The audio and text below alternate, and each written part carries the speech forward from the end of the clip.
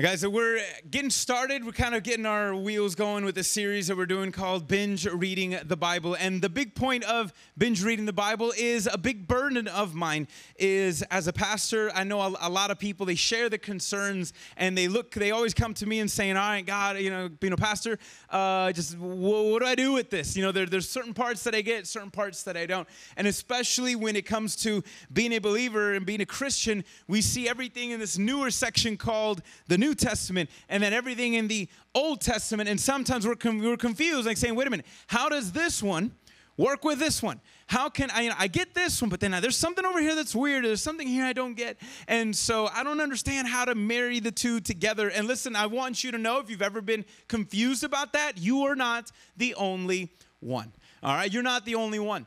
In fact, I know that one of the biggest, and the point of the series is to be able to help and equip you to better understand just what and why this is what it is, the purpose of this, because the foundation of our faith, like we've been saying for the last couple of weeks, is not the Bible. The Bible points us to the foundation. The Word of God points us to the foundation of our faith, which is the Word of God made flesh, which is Jesus. And so the resurrection is what is the foundation of our faith. We've been saying that because Jesus was risen, the New Testament was written. Because he was risen, things were written. Things that were previously written were preserved because he rose from the dead. And Jesus' life, when you see and believe and trust and place your faith in that, then the whole Word of God comes alive because he is that Word come to life. He is.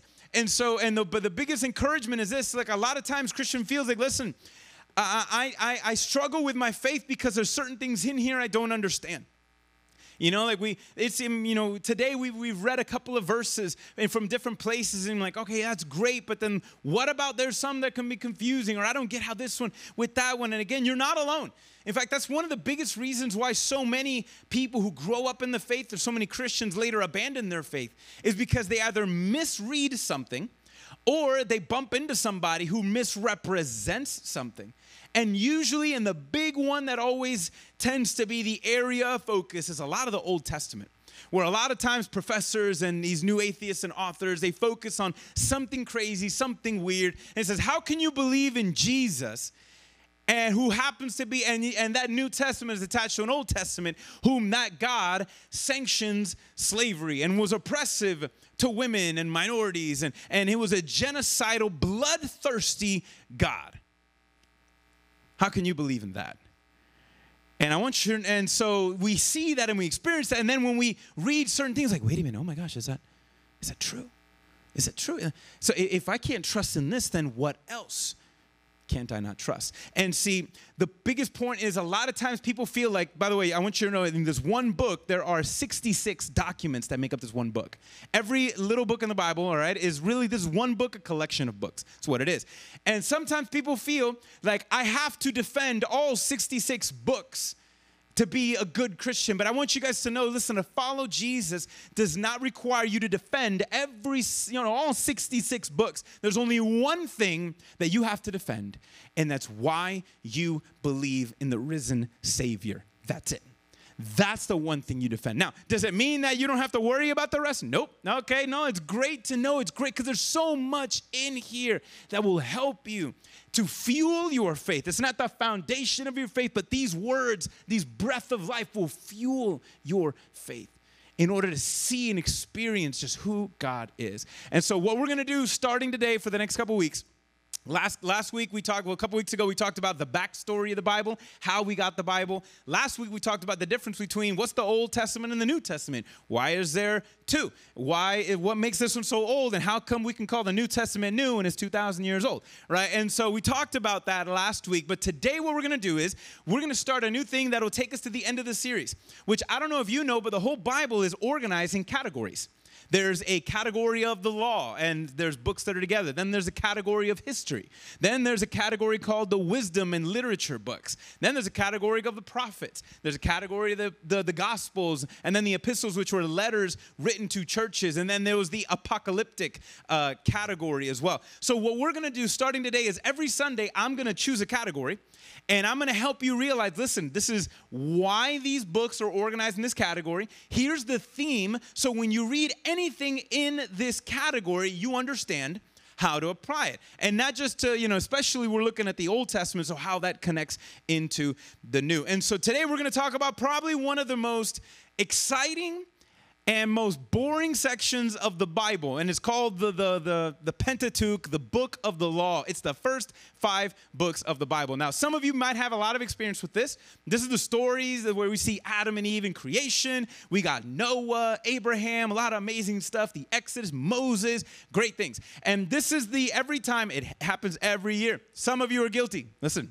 me too. I'm guilty of this too. Here's what happens. At the beginning of January, we have so many people who say, New Year's resolution, I'm reading the Bible cover to cover. Okay? I'm going to do it. And they start in Genesis. I'm going, okay, I'm good. I'm doing good. Then they hit their Exodus, and it's super dramatic, all right? And then they start to hit their stride in Exodus. Then they hit Leviticus and hit a wall. Because, all right, then they hit Leviticus, and they're like, all right, I'm tracking Genesis, tracking the Exodus, all right, boom. What happened to the story? It's a bunch of rules and laws, and I don't got a goat. What am I going to do with a calf? I can't do that. What's this? Pigeons. And so, right, and there's all this stuff, right? All this crazy nonsense that like, I don't get it. And then you try to plow through it, but now you've lost momentum. Now you hit Numbers, and the story kind of picks up a little bit, but it's still a little weird. And then you get to Deuteronomy, and then you feel like, wait a minute, why do I feel like I've read everything in Deuteronomy in another book? Like it's a review. I don't get this. Why is this repeating? I'm done. And so most people don't make it straight through because of this opening section. And so this opening section, these 5 books of the Bible called the law, the book of the law. Now, there's a lot in there, but the reason why we call these the law, and they were all written, I don't know if you know, these first 5 books were all written by Moses, okay? 1500 BC is around the time that Moses had begun and put all these together. A long time ago, 1500 BC. And this category is called the book of the law because that was the key thing that was revealed in these 5 books. And I know sometimes we think rules and laws and God's trying to control me and what. Nah. But listen, I don't want you to sleep on this section though, because this section is the introduction to the whole story of God. In fact, it's just like anything else. Listen, if you go and try to watch a movie and you do that, go to Netflix, go to a movie that you've never seen before, go halfway into, or just forget the halfway, go 20 minutes in and start the movie. By the time you get to the end, you might appreciate it, you might get it, but aren't you missing a lot in the first 10, 15 minutes, sometimes even first 5? I mean, you know who's crazy? Disney's amazing at this. If you watch any good movie at the very beginning, the first 5 minutes, a master storyteller packs so much into the introduction of every story that you don't even realize until as the story develops, these things that were introduced, now you see kind of go, and then when the story climaxes, we're like, wow, okay, and you're able to appreciate it because you were there at the beginning. Right? And there's so many things that happen, right? I mean, seriously, it's crazy how Disney, they get all these cartoons movies and somebody dies at the beginning of the first 5 minutes. Like, who's going to die? Bambi's mom dies, Nemo, dead, right? And so all these guys die at the beginning, Mufasa, that one, dead, daddy dead. And all these things, right? So many people die, or there's this conflict that happens at the every good story introduces a little theme that plays throughout, and it's usually a conflict, it's a problem, it's a tension. It's something that the main character is wrestling with, the loss of a loved one, or just not feeling good enough, or whatever. I mean, there's so many little things. And then the introduction sets the stage for the whole story. Listen, I want you to know that some of you, again, these 3 books of the Bible, especially Leviticus, Numbers, Deuteronomy, everybody sleeps on those. Listen, all this whole section sets the tone for the whole story of God. In fact, it all climaxes with Jesus. And there is so much packed into these first 5 books that when you're able to really look and explore, it makes the story of Jesus just climax even more. I'm like, wow, look at that. And it was all there from the beginning. And you see it all there. So this is a section, guys, that I want to encourage you to rethink and to re-look at and re-evaluate, because it plays a big part, because it's the introduction for a reason. And so here's a bottom line for today, if we can put it up. The bottom line for today is this: the law reveals to us how much God loves us and how we can find life in him. Okay? This is the big theme of all of those 5 sections. It's called the book of the law for a reason. The law played a big, big role. And so the law is this. The law of God was designed to reveal how much God really loved us and how we can find life in him. That's the law. Because I know sometimes we look at things like that and we're like, oh, you know, when it's oppression and why are you trying to control me? Let me live my life. Let me do me, you do you, whatever. And so I know it can get a little nuts. And then when you look at this, and there's a lot of these laws that sometimes Christians today, they don't know what to do with. I'm like saying, why was that there? If God said we have to do that, then do we still have to do that today? And if this, like, how? I don't get it. And so the big thing is that the whole big idea, anything you read in these first 5 books, God was trying to reveal himself to humanity. Because here's the thing, whenever creation was, up until this point, and up until a little bit more, you know, as man began to go and as man began to go by, listen, the thought and the idea of the reality of God began to fade in the distance. And so God had been revealing himself through every generation, through every culture. You know, there's amazing things. If you ever look at some ancient traditions, there's things in these gods that they would have. There's these interesting details that say, wow, that sounds like Jesus. That sounds like, it's interesting. In fact, in the Mexican culture, there's this feathered serpent god called Quetzalcoatl, okay?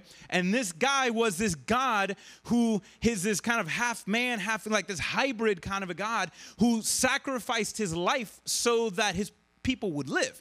Now, that was an interesting detail, like, whoa, that sounds like Jesus.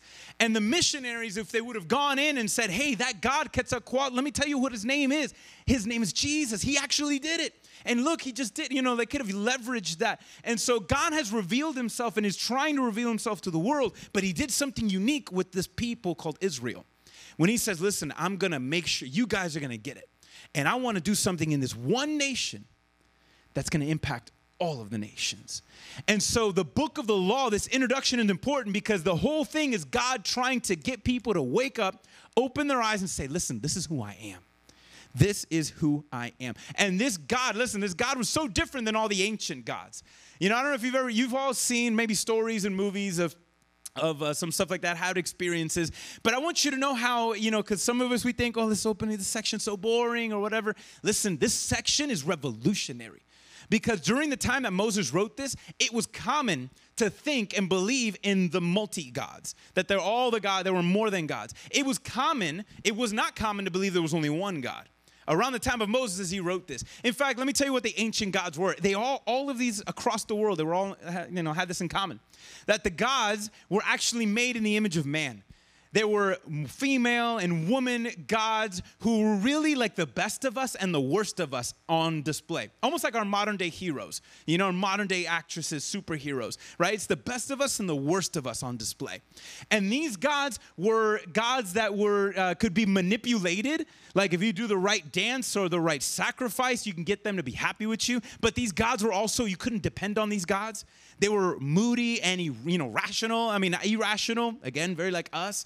And so they were different, and they thought that the gods were in nature. That's why there were female gods and male gods, and they thought that the gods were in the moon and the stars and all of these things.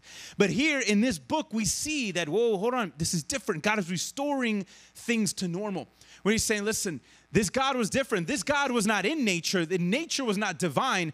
Nature was created by the divine. And so that was revolutionary to see, no, listen, there is something above it all. Not only that, there's one God, and this God cannot be manipulated. And this God is not made in our image. We are made in his.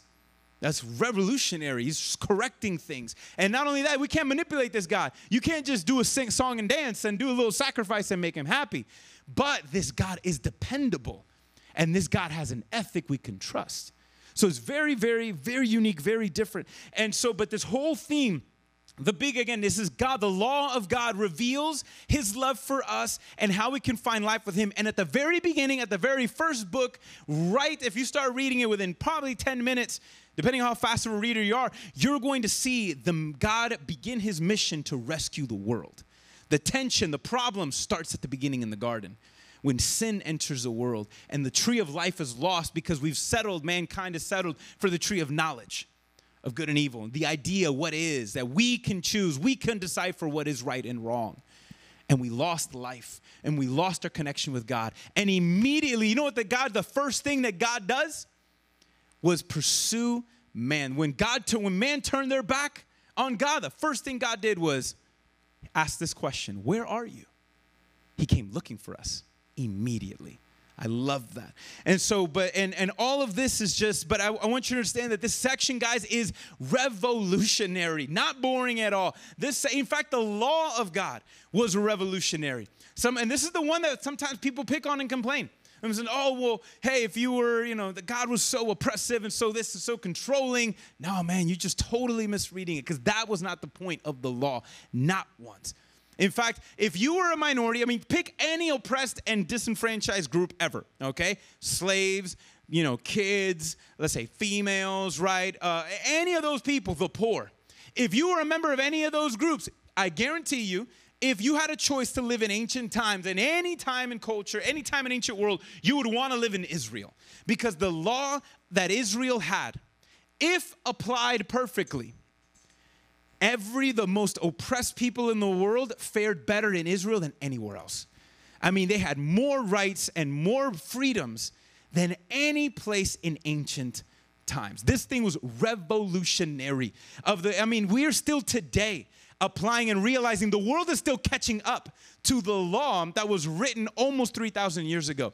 Between the agricultural and the irrigation rules that God said, listen, here's how the land works. Here's what you need to do. Science is still trying to catch up to what was Moses wrote down so long ago and showing it to be true. So many things, so many areas, especially in regards to the women, which we're going to talk about one. I want to give you this one thing because this atheist friend of mine brought this one up to me, and I didn't know what to do with it at first because I thought it was a lie. I'm like, somebody memed that. That's not in the Bible. Okay, somebody memed that one. And I just made it up and typed it online. And then I looked it up and I'm like, oh, that's in there. I didn't know what to do with it. And here's the thing, though, because he was, saying, oh, this law is very oppressive to women because, actually, let me read it to you. You interpret. Deuteronomy 22, 28 through 29. Check this verse out. We're going to put it up, and it says this. If a man meets a virgin who is not betrothed or engaged to be married and seizes her and lies with her, and they are found, then the man who lays with her shall give to the father a young woman 50 shekels of silver, and she shall be his wife because he has violated her. He may not divorce her all her days. And my friend looked at me and says, how can you believe in a God who will force the victim of rape to marry her rapist? I didn't know how to answer that. That's what it sounds like, doesn't it? That's in there. It's Moses, the word of the Lord. What do you do with that? Now, see, here's the thing. It's one of many verses that get picked apart. Because like I said a minute ago, this law was revolutionary. It was ahead of its time. This was one of some of the sexual laws that were in there. God had laws on sex, and already somebody like, see, that's why I don't like it. No, let me do whatever. Like, no. See, there's actually 19 laws that regard sex, right? And everybody loves when a preacher talks about sex. Everybody just sits up a little bit more. So here we go. Listen, there's about 19 laws in the Bible that refer and talk about sex. Meaning don't do. Just so you know, it's taken cultures and society hundreds and some over 1,000 years to catch up to these laws that Moses wrote. In fact, out of the 19 sex laws that exist in the law here, 17 out of 19 of them are either illegal in modern day terms or frowned upon. Meaning, look, that's not illegal, but bro, you don't do that. I was like, no one does. No one does that. You don't do it. 17 out of the 19. It took the rest of the world hundreds, and over 1,000. Some are still catching up because it was so revolutionary. We realized, wow, you know what? There's a lot of logic to that. Yeah, we don't do. And this 17 out of 19 are illegal. So what do you do with this one, though? And again, if the law was meant, what did I say what the law was for? The law is meant to reveal the love of God and how to find life. Where's love in that law? Where is the love in that law, right? Well, let me tell you, here's what it is. See, at first that word sees and lies, obviously lies meaning having sex with, sees kind of can be, you can say, well, okay, that's somebody taking somebody by force, right? And then at the end, he has to pay. He has to buy this person, and she's stuck for the rest of his life. Well, let me tell you, I wanted you to know that this is, especially on a day like today when we're talking about women, listen, this was a pro-woman law. This was a law to protect women, right? And there's two interpretations. You can read it, but regardless of how you interpret it, it's pro-women. Here's how you know. This is how God shows the law is meant to reveal the love of God. Here's how it is. Let's just assume that this is, full on. Dude, you go ahead and you violate a woman, you rape her, then hey, she's yours. She's yours for the rest of your life. That's it. And so, number one, that kind of is supposed to impose and to put a guard against somebody who was willing to, if ever considering, because this is not just a one-time moment. This is something that you would have to experience and have to deal with the rest of your life. It's not just, you can't be in the passion, be in the moment, do what you want to do, and then walk away with no responsibilities. In fact, here, that 50 shekels of silver is not like $50. You know what I mean? How much? No, it's not $50. This was a large amount of money that people didn't carry in their wallets. Some people couldn't even make this within a year. And so this was you would go bankrupt. You would go bankrupt if you had to do this. And by the way, why pay? Because listen, back in the day, ladies, your most valuable possession was your virginity. That's what it was. Still is today, even though some people don't, but whatever. And so your most valuable possession was your virginity. Because see, if you weren't a virgin, you weren't going to get married. And if something happened to you, like if you got married and divorced, or if something, somebody violated you, whatever, then your choices in life were be poor, kill yourself, right? Die, because your life is going to be disgusting, or be a prostitute. That was your options. And so this was your most valuable possession. And so obviously, and this is for, anybody when they got married, you had to compensate the father for the lack of, you're losing an employee really on the farm. So, but listen, that 50 shekels was a lot of money that nobody just kind of randomly had like that. And if you didn't have the money, you were a slave to that father. Could you imagine being that dude's slave, knowing what you did to his daughter? Ain't gonna end well for you, right? And then not only that, and you just can't divorce this person, because there was laws that says if you divorce someone, death, you die. And again, because the law was meant to do something and to show and reveal something. So there was life and death. And if you fall out of line of God, there's death. And so if you divorced, death. Now, not only that, but if you ended up doing, and there was other verses that says, hey, if you violate somebody, death again to you, death today, all right, now, death to you. And so the thing is why all of this? And so, okay, so number one, that was a way of preventing. But another real way of interpreting, which is the most common interpretation of this is a guy who sees a moment, sees a little dime piece, and says, okay. And he wants to seize the opportunity, shoots his shot, see what's out there. And so this is someone who maybe he seizes an opportunity, doesn't force, but kind of coerces, has the line and kind of woos the individual, whatever. And this is actually a consensual one as well. So, because if they are found out, there's no such thing as a one-night stand for God. You do it, you're married, you're stuck. Okay, that's kind of the deal. And so, but the idea was this was a pro-woman law. This is not an anti one, even though it sounds bad, but it was, again, everything in the law actually held men responsible for how they treated women. Huge. Held them at a high rate of responsibility. They had to respect them. And so this is an extreme law to show you, look, you just can't do that. She's valuable. And, you got to weigh the odds. And if you really want it, there's other ways. And so this was one, guys, if you ever get anyone to throw something like this, and like, oh, how could you? Listen again, what is the law supposed to reveal? The love of God. So you ask yourself, where's the love? So there's love here. This was one of many laws that God would do to protect and to preserve women. That was the big one, okay? And so that's the law. And so let's break it down. Look, these are the first 5 books, all right? So some of you have experience with Genesis, right? The Genesis literally means the beginnings. And so in Genesis, we have the beginning of all things. We have the first man, the first woman, the first family, right? We have how the languages first developed and diversified. We have how people began to first migrate across the land. It's the story of all first things. How God chose one man, Abraham, to make this one nation that would bless the world. In the book of Genesis, in fact, within the first couple of chapters, we have the beginning of the mission of God. Like I said, when mankind sinned, when we turned around and messed everything up, when sin entered the world, God's first response and the first thing out of his mouth was a question: where are you? Now, God wasn't ignorant. It didn't mean that now God didn't know where Adam and Eve was. That question speaks volumes because it says, hey, our connection was lost. I want you. Where did you go? I am pursuing you. So in this book of Genesis, we see the beginning of God organizing all of things. Then we have Exodus. Some of you guys might be familiar with Moses, right? The nation of Israel is now a slave. They've become a nation at this point. And they are slaves in Egypt. And here God calls Moses and they leads him out. Some of you have seen the movies, right? The 10 Commandments, the plagues, all of those amazing things, right? There's the Passover lamb, the angel of death, the water parts through on both sides. They walk through there to go to the mountain. It was really, by the way, I don't know if you know, that was a wedding ceremony that God had with the nation of Israel. And so here they are with you have the blood and water mixed in there, and you have the Passover lamb initiating everything. Then God walks down the aisle with the people down this water canal, right, where he splits the walls. And then they go to the altar called Mount Sinai. They exchange vows and they come into relationship. That was a wedding that God had with the nation of Israel in the book of Exodus. And so this one's really exciting, but then you hit Leviticus, and I was like, all right, what happened? And I was like, I don't get it. And so let me tell you what Leviticus is. Leviticus stands for Levites. It's really the rules and regulations for the Levites. God had chosen one tribe out of the 11 tribes of Israel.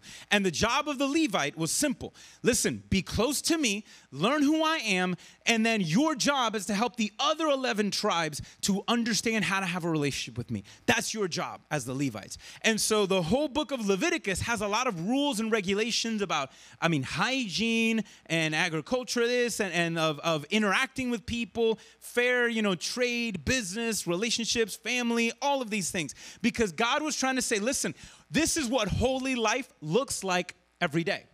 This is what a holy life looks like every single day. The law that I've given you, here's how to have, because I want you to be holy like I am holy. And so in Leviticus is the first time in the scriptures that we see the phrase, love your neighbor. That's really important. The first time we see in scriptures, love your neighbor, is in Leviticus. Then Numbers, and again, by now Numbers is kind of like, data, whatnot, and there's some data in there. That's why it's called Numbers. It's not super creative, I guess, for some people, but it is. And really the Numbers is, let me sum it up in 30 seconds. There's two things that happens in the book of Numbers. Number one, it's them organizing and getting ready to leave the mountain of God to head to the promised land. That's the beginning of Numbers. And then the rest of Numbers is the journey to the promised land. So there the story picks up a little bit. There's the ups and the downs and their failures along the way. And so that's what Numbers is the journey between the Mount Sinai, the mountain of God, and the promised land. And then we have Deuteronomy, which Deuteronomy is nothing but Moses' farewell address. Okay, that's what it is. Every president does a farewell address every handful of years, right? And so this is Moses' farewell address. The reason why so much of Deuteronomy is a repetition of things that you've been reading since Exodus, Leviticus, and Numbers is because the people that Moses is speaking to, they weren't alive when all of that was first written and read. Because it's been 40 years. In the book of Numbers, 40 years have gone by. And a lot of the parents and the grandparents who grew up and were slaves in Egypt have long passed. And now it's the next generation that's going to walk into the promised land. And so Moses is here trying to leave a legacy with the next generation, telling them things that had not happened, repeating them once again, saying, listen, you're about to enter the promised land. I can't go with you. My time is up. I'm about to die. But let me just go once more and repeat the covenant that God has made with you. God is doing something special. And you need to come into commitment with him. And they'll say, yes, we will do, and God will do, and all right. And so that's what the book of Deuteronomy was. It was his farewell address, him encouraging this new thing. And by the way, the theme of Deuteronomy, which is crazy, which is a great summary of, again, the law. The theme of Deuteronomy, if you read it, you constantly hear Moses say this phrase. All right, repeat after me. Say, choose life, not death. If you've ever read Deuteronomy, you see that pop up a lot. Choose life, not death. In essence, Moses is encouraging his people, listen, as you walk through life, as you enter into the promises of God, choose life. Follow him. Don't abandon God. When you walk in God's ways, you will find life. When you find God, you find life. But if you try to avoid God, if you don't realize your need for him, there's no life there. It's going to end in death and disappointment and frustration. So if he, as a good grandfather now, big great-great-grandfather, Paul, keep on saying it. Moses is trying to tell these people, listen, guys, just choose life. It's all about life and death. Choose life. And so this whole thing, listen, the whole book of the law, again, if we can put the bottom line, the book of the law is what? It's the law is supposed to reveal the love of God and how we can find life in him. And this whole opening section, we see how regularly, if you chose life, what would happen? And if you would chose death, if you chose the opposite of God, what would happen? It was the pros and the cons. It was literally an explanation of both. And it was, again, once more an encouragement, because it is through it all that we can see the love of God. And this law was meant for a purpose and for a reason. And it all climaxes with Jesus. Listen to what Jesus says in Matthew 5:17. In Matthew 5:17 through 20, I believe, I'm going to read the rest of it. It says, "Do not think that I have come," Jesus says, "to abolish the law. I have not come to abolish the law like if it's a bad thing. I have not come to abolish them, but to fulfill them." The reason why he was saying abolish them is because a lot of his ethic and a lot of what Jesus was talking and teaching about was a little different. He sounded like he was rewriting it. In fact, there's laws that Jesus amplified, where there was one law that said, hey, you've heard it said that if you commit adultery, okay, then that's not a good thing. But I tell you that even if you think about it, if you think on unholy thoughts, that is the same. And you've heard it said, don't commit, don't murder. But if you hate someone in your heart, it's just as if you've murdered them. So there's some laws that Jesus has amplified. But there's also laws that Jesus reversed, where there was one law that said, hey, eye for an eye, tooth for a tooth. If they do this to you, then you're allowed to do it back to them, okay? Eye for an eye, tooth for a tooth. But Jesus reversed that law, where he says, now if somebody smacks you on the face, turn the other cheek. You don't get a good slap back, all right? You don't get a clap back that way. No. Turn the cheek. So some laws, Jesus was being accused of abolishing the law, not respecting the law, because he was reversing some, amplifying others. And so he's like, no, I just want you to know, I'm not trying to abolish anything. I am trying to fulfill them. For truly I say to you, until heaven and earth pass away, not one iota, not one dot, comma, sentence, period, exclamation point, will pass from the law until it is accomplished. That means that when the law is accomplished, it's going to pass away. Something new would be introduced, which is what we talked about last week, a new covenant, a new law that God has given us. He continues on. Look at this one. It says this: "Therefore, whoever relaxes one of the least of these commandments, teaches others to do the same, will be called least in the kingdom of heaven. For whoever does them and teaches them will be called great in the kingdom of heaven. For I tell you, unless your righteousness exceeds that of the scribe and the Pharisees, you will never enter the kingdom of heaven." So what he's saying here is like, what he's saying is like, look, I'm not here to diss anything. Look, don't say what, put words in my mouth, because the law was good. So what he's saying here is like, look, don't ignore, don't criticize. The law was good and it served for a purpose. But this last phrase is going to be the big takeaway for all of you. The big takeaway that could be the difference between life and death for you today. And not literally, but spiritually. Check it out. Your righteousness needs to exceed the laws of the Pharisees and the scribes. Let me tell you what those groups are, and we're almost done. Those groups were the experts in the law. Those groups knew the law front and back and forth. In fact, they prided themselves on being amazing rule followers, okay? These are the brown noses that, when you were in school always doing, can we have some extra homework today? I'm like, shut up. I was like, what are you doing, right? It's always that guy, right? These are the ones that were always trying to just go over the top, and they thought that they were right with God if they got the rules right. And Jesus is saying, listen, the law was good, guys. The law is good, but it's not good enough just to follow it. Your righteousness has to be better than these scribes, meaning you cannot settle for just following the rules. You know what some people, their view of Christianity is? Let me just try to manage my sin real quick, okay? Like, following Jesus is just about doing more good than bad, right? There's no life there. There's no life in trying to manage your sin. That's not what God called us to do. That's not what Jesus allows us to do. We're not here just to manage my sin. We're not here to say, I love it when somebody asks the question, is this a sin? Meaning, it's kind of like, that's like spiritual limbo, right? Like, how low can I go without falling into hell, right? That's kind of the idea. Like, what can I get away with before God smites me, right? And so, no, see, that's not life. That's not life at all. That's not what God called us to do, and follow these rules and to see, okay, what can I get away with and what's the loopholes? No, man, that's what these guys were doing. And Jesus says, you got to be better, because the law was not meant for you just to follow. In fact, look what Paul says, and he reiterates this. All have fallen short of the glory of God. The glory, the standard of God, the law itself, not one person has been able to keep it perfectly. Do you know why? We had the ancient Israel had a sacrificial system where they had to kill animals, was because every year they had to commit a sacrifice. Every year they had to sacrifice an animal, which was their money, which was important to them. It was a reminder, you failed this year. You failed. There's death to you unless you kill this animal. You know, if you don't impart death on this animal, then you die. Right? And so it was a yearly reminder of their failures. It was a yearly reminder because there was not enough animals that would say, all right, God, have you met your quota yet? Are we good, or we got to keep doing this? It was a constant reminder of their failures and their need for a Messiah to put an end to that. And so all have fallen short, not one of us. And some of you heard this story. I know it's Mother's Day. I have a dad fail that I have to say today.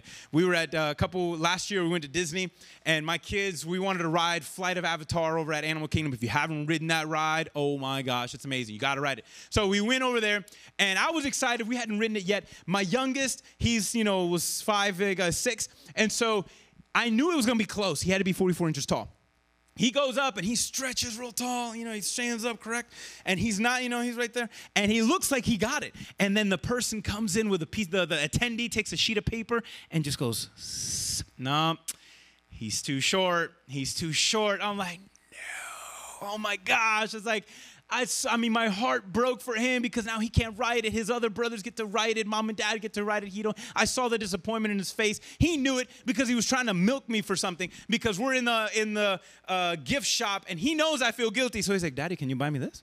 Daddy, can you buy me this? Can you buy me that? Can you buy me that? Because he knew it. He saw it in my eyes. I was weak. And so he was going for it. But then I did, like any good dad would do. I saw the attendee who had checked him switch with somebody else, so I went to the restaurant, grabbed some napkins, shoved it in his shoes, and went back in line. And so we went back in line, and this time, miracle, he's tall enough. Yay, and he hit the thing, and we went in, and this was awesome. Oh, my gosh, he's super excited. I'm like, chill, you're going to get us in trouble, chill. It's like, walk normal. It's like, I can't, because he has all of these napkins, and it's like, Daddy, I'm trying, I can't. And so we're going to just walk normal, man, just chill, man, come on, you're going to ruin it. And so we're going, and it's exciting, and right as we're about to get in line, my middle one looks at me, and Josiah goes, Daddy, isn't that cheating? Didn't you just lie, Daddy? I was like, called me out. All right, 7-year-old man just called me out. What are you going to say to him? I was like, what good excuse could you be? I was like, yeah, just ride the ride, get on the ride. And I was like, before I'm going to send you back to that, whatever. And I was like, I'm going to take your shoes off. And so that was hard. But listen, not only did JJ fall short, so did I. I fell short of God's standard at that moment. Even though it was simple, right? Oh, it was simple. But even one, that was a lie. It was. But listen, you and I, when we fall short of God's glory, it's not like JJ. It's not like just, oh, buddy, you almost made it. Ooh, that was close. To hell with you, right? No, that's not how it works, okay? We're not just like, there. We're not just short. I mean, it is drastically short. We fall insanely short. None of us. Do you know how I know this? Here's how you can know this. Ready? How many of you have ever done the wrong thing knowing what the right thing was? How many of you have ever done that? Think about that. You knew this is right, this is wrong. I know this is right. I know it's wrong, but I'm going to do the wrong thing anyways. You have fallen short too. That shows there's something in us that just is not enough. The law was meant to reveal the love of God and to show us life, but the law was also meant to prove to us none of us are good enough. That's what the law was. The law was meant, all right, guys, you want to be holy like me? Here's how to do it. Here's how to treat people, and you got to be perfect at it. You mess with one, it's like you failed the whole thing. This is pass or fail with God. Pass or fail. And we've all failed. That's why Jesus says, I had to fulfill the law in order that you may have life. So Jesus came and did what he did so that we can have life. In fact, Jesus fulfilled the law so much. And we see it in this one verse. There was a Deuteronomy verse. If you put Genesis to Deuteronomy, this one theme, this one key verse that sums up the whole law. And it's Deuteronomy 6. And it's called, the Israelites call it the Shema, however you pronounce it. And it says, love the Lord your God with all your heart, soul, mind, and strength. This is the key verse of the whole book of the law. Because in that one verse, God is saying, listen, the law is all about love. I just want you to love me. I love you. And all I want is that you love me back. That is the book of the law. The law is meant to reveal the love of God and to find life. And all the law was meant to do is give parameters for that life. That's all that was for. But then but Jesus, in order to find that life, because none of us could be good enough at following the rules, Jesus came and he fulfilled the law. In fact, Jesus fulfilled Genesis. And Jesus fulfilled Genesis in that through him, he was the sacrifice. Through him, we see the beginnings of God's missions to restore the world through his love in the book of Genesis. In Exodus, we see that God wants to free his people from the slavery of sin, and he was going to send one man to do that. In Leviticus, we see that if we trust in Jesus, he will lead us and guide us as he transforms us into a kingdom of priests, like what Emily was reading earlier today, that Jesus was going to be the high priest to lead us into becoming a kingdom of priests, that life would happen and he would show us how to live. In Numbers, it shows us that through Christ and the Holy Spirit, we are equipped for the journey of life from the moment that we meet God all the way until we walk into his promises. Jesus fulfilled that. And then finally in Deuteronomy, because Jesus gave his life, we now, through faith, can choose life and avoid death. We have that because of Jesus. That's what he did. And so again, to wrap up, guys, I want to make sure you understand, if you ever read anything in these first 5 books, there's a lot of rules in there. But the big part is this: listen, the law was meant to reveal the love of God for you. In fact, now, because of Jesus, you can exchange a life of rule following for following Jesus in a loving relationship.